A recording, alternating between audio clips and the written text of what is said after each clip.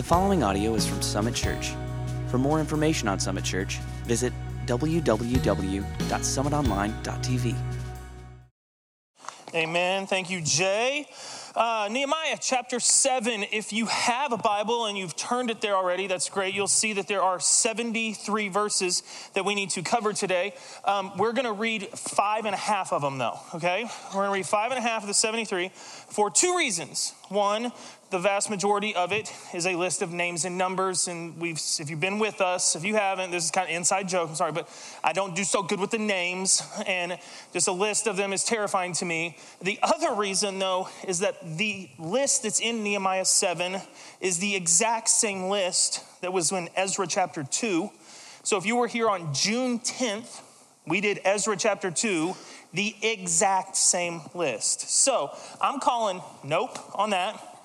Gonna do the first 5 verses or so, 4 or 5 verses, and then I promise God still has something really good to teach us from a list. We're just not going to read it today. So, Nehemiah chapter 7, verse 1. After the wall had been rebuilt. If you were with us last week, Nehemiah just kind of lobs it in there that, hey, we completed the task. Took us 52 days. We're pretty amazing, and it just keeps on going. So the wall is built. He had set the doors in place, and then gatekeepers, musicians, and Levites were appointed. These are 3 different groups of people that work together in the temple, typically. Okay, the gatekeepers are kind of the security for the temple. The Levites are the priests. The musicians are the one who lead the worship. It works very well together. Nehemiah is expanding them out to the city wall. Okay, now we're not sure if the temple is currently operating. We think it is. We think there's temple worship. We think there's things going on. But Nehemiah is obviously still concerned about attack now that the wall is done. So he goes, here's what we're going to do. You guys work great together. Each of you are going to take a gate. There's 10 gates. We want you, the gatekeepers, to guard it. We're just going to spread you out a little bit further. Verse 2, I put in charge of Jerusalem, the whole thing, put in charge of the entire city, my brother Hanani, along with Hananiah. Now, there's some people think this might be the same person. I completely disagree. I think it's 2 different people, but their names are very, very similar. With Hananiah, he was the commander of the citadel. He was the chief officer in charge of all the guards in Jerusalem. So we had the gatekeepers, but there is a small security force. Don't think an army. They don't really have an army, but there's a small security force, and Hananiah was over that. So this makes logical sense to me. You have kind of a new governor. You have the brother of Nehemiah. Hey, you're in charge of the city. Hey, since the city could come under attack, I'm going to kind of put you together as co-leaders. We got the guy that can protect and the guy that can lead. But I love this about Nehemiah. His project's done. But he realizes that just because his project is done, now life still has to move forward. But he wasn't sent by God to lead Jerusalem, so he appoints someone to do so. I love when people understand their call and they don't try and do more than God's called them to do. They get the job done and they say, hey, I don't need any pride. I don't need any recognition. I'm going to continue to do my thing now, whatever God has next for me, but I'm going to put my brother in charge of Jerusalem. Now, you maybe wouldn't put the general in charge. It's kind of a dictatorship. I mean, what's his leadership capacity? But look at this. Here's why he got to lead with Hanani. Because he was a man of integrity, and he feared God more than most people do. The idea of fearing God is all throughout Scripture, Old and New Testament. Fear of the Lord. For many of us, that is a very, very complicated idea. Fear God. Why would a God of love want us to fear him? It says that perfect love casts out all fear. Why would God want us to fear him? Well, that word fear, while it's translated fear many times in Scripture, that same Hebrew word is also translated stand in awe or be awed. So this man, Hananiah, he stood in awe of God more than most people. That's a wonderful characteristic, someone who you want to lead. Another definition is to fear, but it's also to revere, honor, or respect. Yes, he had a respect and a reverence and an honor for God that most people didn't have. Therefore, he was exalted into leadership. Verse 3, I said to them, the gates of Jerusalem are not to be opened until the sun is hot. He said in 2 chapters back, the stars of night. He likes using astrology to give us times. Basically this, the city gates will be opened only in the afternoon.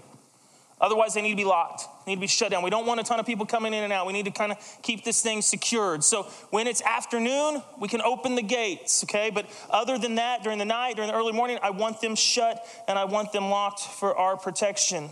While the gatekeepers are still on duty, have them shut the doors and bar them. Also appoint residents of Jerusalem as guards, some at their posts and some near their own homes. So even though the gates are open during the afternoon, tell the gatekeepers, the ones he had appointed a few verses before, tell them to keep them locked unless someone needs to go in or out. Okay, you're getting a picture of like this, this elderly person who just peeks out the people all the time. I was like, it's scary to open the door. So keep the door locked at all times. If someone needs to come in and out, we got gatekeepers there to let them do that. And then he also said, hey, I know we have these guards. I know we have Hananiah over these guards, but we're going to need just common residents to take posts and watch. There's a lot of concern here, I think, still that the city is in a weak state, and we'll find out why in the next verse. But it's weak, and so we need people on guard. Specifically, let them guard the front of their house. We need them to guard the front of their house because they'll probably fight and protect it more than other parts of the city. Verse 4, now the city was large and spacious. Plenty of room. That's a good thing. But there were few people in it, and the houses had not yet been rebuilt. There's a population problem. And you're going, 43,000 people came with Ezra. They've had baby. Where are all the people? Why haven't they built houses? What in the world is making this great city that has this cool new wall? Why is it empty? Well, it's just like many of us. Very few people choose to live in the city. They'd much prefer to go to Newcastle and get 5 acres and build a big old house, right? It's the same deal. Urban living versus country living. In the area of Judah, while it's not the most beautiful country, it's probably better than a burnt down city. So the 43,000 people who came back with Ezra, many of them are like, yeah, no thank you. We'll head down the road and get us some land and plant a garden. And that's what had happened. So there were a few people living in the city. Now, he says here in verse 4, the houses had not been rebuilt yet. But in verse 3, he said that people were stationed in front of their house. So we have a contradiction here. The Bible's completely wrong, right? That has to be the problem. No, I think there's 2 answers to this. I think there hasn't been a ton of new construction because they were focusing on the wall, and most people who built new went outside the city to do so. So I don't think there's been a ton of new construction. But even beyond that, if you have been in or around the Oklahoma City area for 30 years, raise your hand. If you've been in or around 30 years, Oklahoma City area, like Norman counts, 30 years. If 30 years ago, I had made the statement, there are no homes in Bricktown, would that have been a true or a false statement? It'd been true, but it's not completely true, right? There are houses. There are people living there. There weren't a bunch, though. It's very rare, and no one was like, you know where I want to go live right now? I want to go live in Bricktown. And now 30 years later, it's like, I want to be in, it's just crazy how things happen like that. But that would have been a very true statement. And I think that's all that Nehemiah is saying here. Hey, no, this is a ghost town. People aren't wanting to live here. There are houses, there are people, but just not enough. So he has to come up with a plan to basically repopulate Jerusalem. Verse 5. So my God put it on my heart. I love that once again gives credit to God for this plan, for this idea. He's being sensitive to God, to the Spirit. God put on my heart to assemble the nobles, the officials, and the common people for registration by families. We would call that a census. Okay, that he goes, here's what we need to do. We need to get a good idea of who we've got, not just here in Jerusalem, but all throughout Judah. We need to know who we have, and we've already got this list to compare it to of those who came initially from Babylon. So we'll divide it by families, we'll count it by families, and I think the ultimate goal here, okay, here's the why behind this. The ultimate goal was to say, hey, we need representation from every clan, from every family in the city. So once you're counted, if your family who's came here to rebuild the city, that was the goal decades ago, you got to send someone back to the city to help populate it. I think that was the ultimate plan. He says, I found the genealogical record of those who had been the first to return, okay? This is what I found written there. And then we go on for 68 verses with names and numbers and some supplies that were sent. The list is nearly identical. I say nearly, hear me, nearly identical to the one in Ezra chapter 2, verses 1 through 70. Okay, if you really want to sleep good tonight, go compare and contrast the few minute differences. There are some there. I'm just going to go ahead and make some of these statements so you know that I did actually do some homework and studied. Verses 70 through 72 of Nehemiah's account seem to clarify better Ezra chapter 2's account of the same thing. And so there's some debate then, like who wrote the list down first, who was copying off someone else. If you want to make a big pitch for that, you sure can. But one interesting fact is that this entire section, the rest of chapter 7, okay, appears to have come from a document known as Nehemiah's memoirs, okay? Nehemiah, later in life, wrote down his memoirs, just like many great leaders did. And we can see here and in many other instances further down in the book of Nehemiah that whoever was kind of putting this whole story together, whether it was Ezra or whether it was Nehemiah or whether it was a scribe working for them or whatever, they now start to reference these memoirs because here's the biggest thing for me. This list, why it's right here, some of the it just doesn't fit. And we'll read verse 73. We are going to read the last verse. And it really just doesn't fit the story. So I think basically an editor just goes, here, let's put that in here because it makes sense because he mentioned the genealogical records. So all that to be said, I want to go back though, okay? And we could have easily missed this. And maybe we should, but it jumped out at me. David, another great leader in Jerusalem. King David, right? He took a census once as well, and he was rebuked beyond belief for doing so. His own assistants came and went, how you are literally failing to trust God by counting our people. What are you doing? And he had to repent before the Lord even. And now we have another leader in Jerusalem doing the exact same thing, but he's saying that God put it on my heart to do this. So here's what happened in 1 Chronicles 21 verse 1. Okay, 1 Chronicles 21 verse 1. Satan rose up against Israel and incited David to take a census. God put it on my heart to take a census. Several hundred years earlier, Satan rose up and caused another leader to take a census. Why? What in the world's going on here? Well, it's the reason. Much like everything with God, the heart matters. David was afraid of the Philistines. He feared their attack. Now, Nehemiah, he's guarding the walls day and night, not opening the bolts. He's clearly aware that there's a threat of attack too. And so he's counting his people. Well, David only wanted to count the fighting men because he wanted to know logically, did he stand a chance if he took his army out to battle the Philistines? We know how many men they've got. Guys, commanders, go count our men and let me know if this makes sense to go out on the plains. Well, here's the deal. God had told him to go do it. And he was scared. He was afraid. He was being disobedient.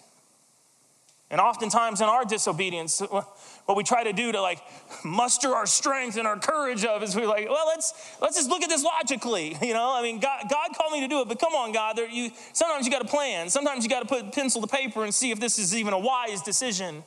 And God says, no, you don't. My math doesn't work like your math. My strength doesn't work like your strength. If I told you to do it and I told you you'd have victory when you do it, you need to do it. You need to trust me. And if there's anything that we can see from our time studying the life of Nehemiah, that's him. He always trusted God, even in the face of immense opposition. He always trusted God. He's not trying to put pencil to paper here. He's not trying to think, can I protect them? Can I protect the city if the invaders come?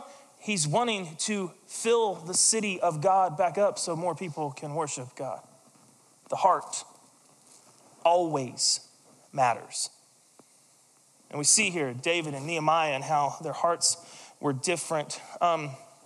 not to derail this, but just skip all the way down to verse 73. The last part of verse 73, if you're reading out of a book Bible, there's probably a header division there even. Like there's clearly a division in the idea and the flow of the text. And what it says in Nehemiah chapter 7, verse 73, it says, when the 7th month came and the Israelites had settled in their towns, and then it's the end of the chapter. And if you flip over to chapter 8, which we're not going to do today because we'll do it next week, it makes no sense. In fact, this same sentiment is going to be found in the first verse of chapter 11. Okay, so this is where I think kind of different people are putting this book together at this point. Someone started to write chapter 11 and they're like, oh, wait, we got to talk about some stuff that happened. There's some sin that's going to happen. There's some repentance that's going to happen. And then we'll get to chapter 11. We'll talk about when everyone came back into Jerusalem and filled up the city. So I don't think that fits there. I just wanted you to notice that. Now, I ask your forgiveness for not reading all the rest of it, but that concludes chapter 7. And I want to come back to this idea of obedience to God that sometimes looks like disobedience. And that was the question I wrote down in my study. It's like, hey, sometimes does God really call us to do something that he got mad at someone else for doing earlier? Is that a schizophrenic God? Is that obedience at all? Like what Nehemiah did, David wasn't supposed to do. It messed me up. And so I started to trace it. I started to try and track it. Like, when does obedience look like someone else's disobedience? And I'll be honest. I came up with some ideas, some biblical stories that maybe fit that idea. But then it was, I think, Thursday afternoon when the Lord just goes, disobedience never looks like obedience, and obedience never looks like disobedience. Don't deceive your church, man. Like, you got to change your terms. You're about to tell people that, hey, it was bad for him, but it's good for me. You can't. That's not how I work. That's not what it is. So then I felt like, okay, let's look one step deeper at this, at the why. And it was then very evident, and this theme that I want to trace out for the rest of our time this morning is all throughout Scripture. It's the idea not of disobedience and obedience. What we're seeing between Nehemiah and David is the difference between fear and faith. And fear is always combated by faith. That's if you're struggling with fear, anxiety, worry, like if that is defining you, that is always combated with faith in a God that is bigger, better, stronger, greater. But it's very easy to say that. It's very hard to do it. And so then I started to look through Scripture, and I'm like, where in Scripture does it show people who are crippled by their fear? Well, some pretty big ones. Moses, okay, called by God to return to Egypt, confront Pharaoh, and set my people free. When God first told him to do so, and Moses said, I can't do that. I can't talk. This is not my call, God. There's no chance that I can go confront Pharaoh. Maybe you didn't know this, I've got some past there. I've got some history. And his fear nearly crippled his faith, but ultimately God moved him. Do you remember when the Israelites crossed the Jordan River and they're about to head into the promised land? The land of milk and honey, God's provision. They'd wandered for 40 years in the desert. Joshua's like, hey, let's send out 10 guys, some spies. Let's go take a look at what we're about to acquire because of God's greatness. And what the spies come back and do? They're giants, man.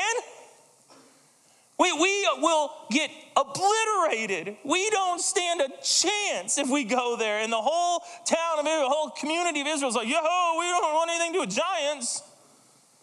It was fear. It was fear that needed to be met with extreme faith.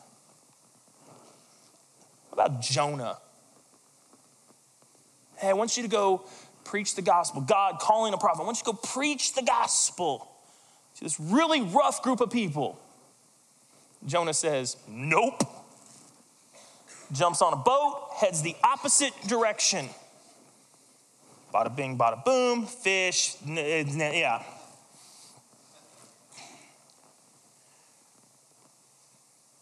Fear cripples us.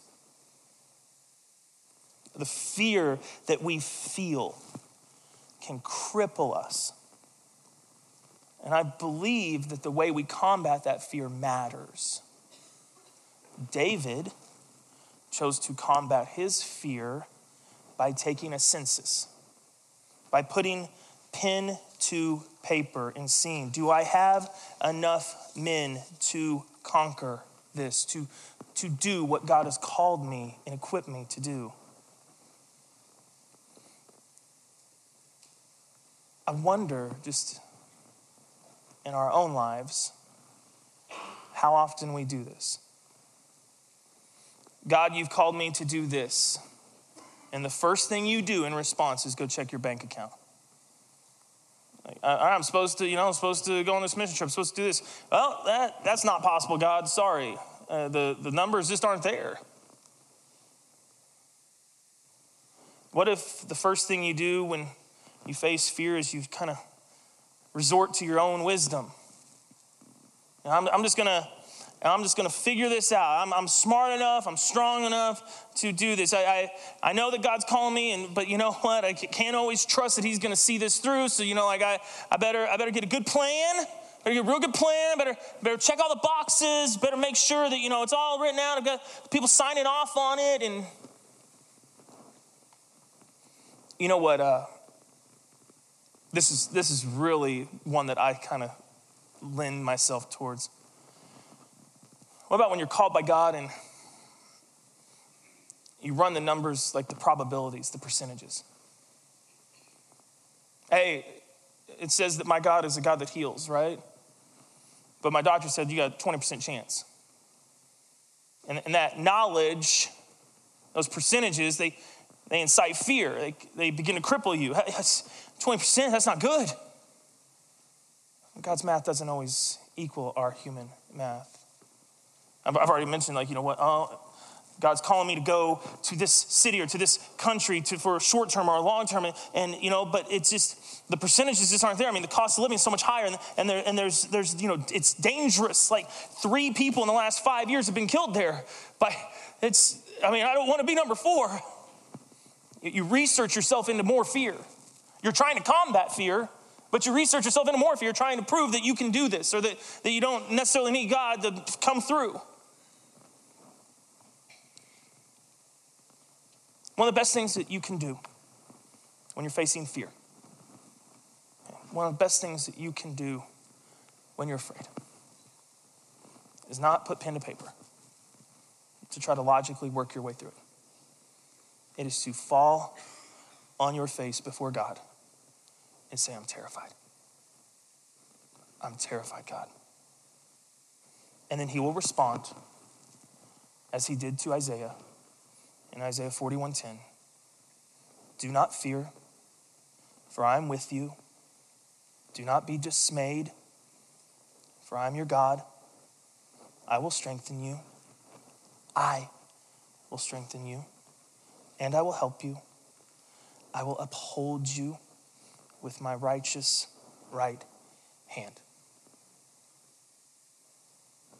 As the band comes back up here, I do want to give you one biblical, plausible, if you can't just fall flat, that's the best way. If you're facing fear, if you're struggling with something, decisions, whatever it is, you are, I think, biblically allowed to pull a Gideon. Gideon was told by God that you are going to restore Israel. You are going to bring them back. You are going to remove them from the hands of our enemies. And Gideon goes, I'm a farmer. What? No, you called the wrong guy. And God sends the angel of the Lord multiple times and tells him, you go, I will defeat them for you. You go, you're my guy. And every time Gideon's I'm not sure. And then Gideon and God have this conversation, and it was, hey, here's all I need you to do, God. It doesn't make sense that you're calling me, but I'm going to throw my fleece out, okay? I'm going to throw it out. And it's what I need you to do is I need you to make it very wet and the ground around it very dry. And I'll check it in the morning, and if it is, then I'll know this is you, and I'll follow you with all my heart, soul, mind, and strength. And you know what? God did that. He goes out there and says he literally wrung out his fleece. And Gideon's my boy. Because then he goes, okay, that was cool, but here's the deal. Just to make sure someone didn't come by and like water my fleece, make sure it was you, I just flip it this time. So I want the fleece to be completely dry and everything else around to be sopping wet. That just to make sure no one's pulling a prank on me, God. Next morning, dew all over the earth. Fleece is completely dry. And he goes, okay, God, here I go. I'm not saying God is delighted when we test him. When he calls us and repeatedly tells us, this is you should go. Just be a champion, be full of faith, have no fear, for I am with you. I'm not saying he delights when we test him, but I am saying he's a gracious God who will, at least in Gideon's case, oblige. It's not a disobedient heart, it's an anxious heart. But in all those stories, Moses, spies, Jonah, Gideon, whatever God called them to do, it ended up getting done. Now, it doesn't say whether or not the spies were like at the front of the line, but God still moved his people into the promised land. God's gonna do what he's gonna do. But if fear is crippling you, if it's holding you back, fall on your face before God, who tells you don't have to fear. I'm with you. I'm your God. I'll be your strength. I'll be your helper. I've got you.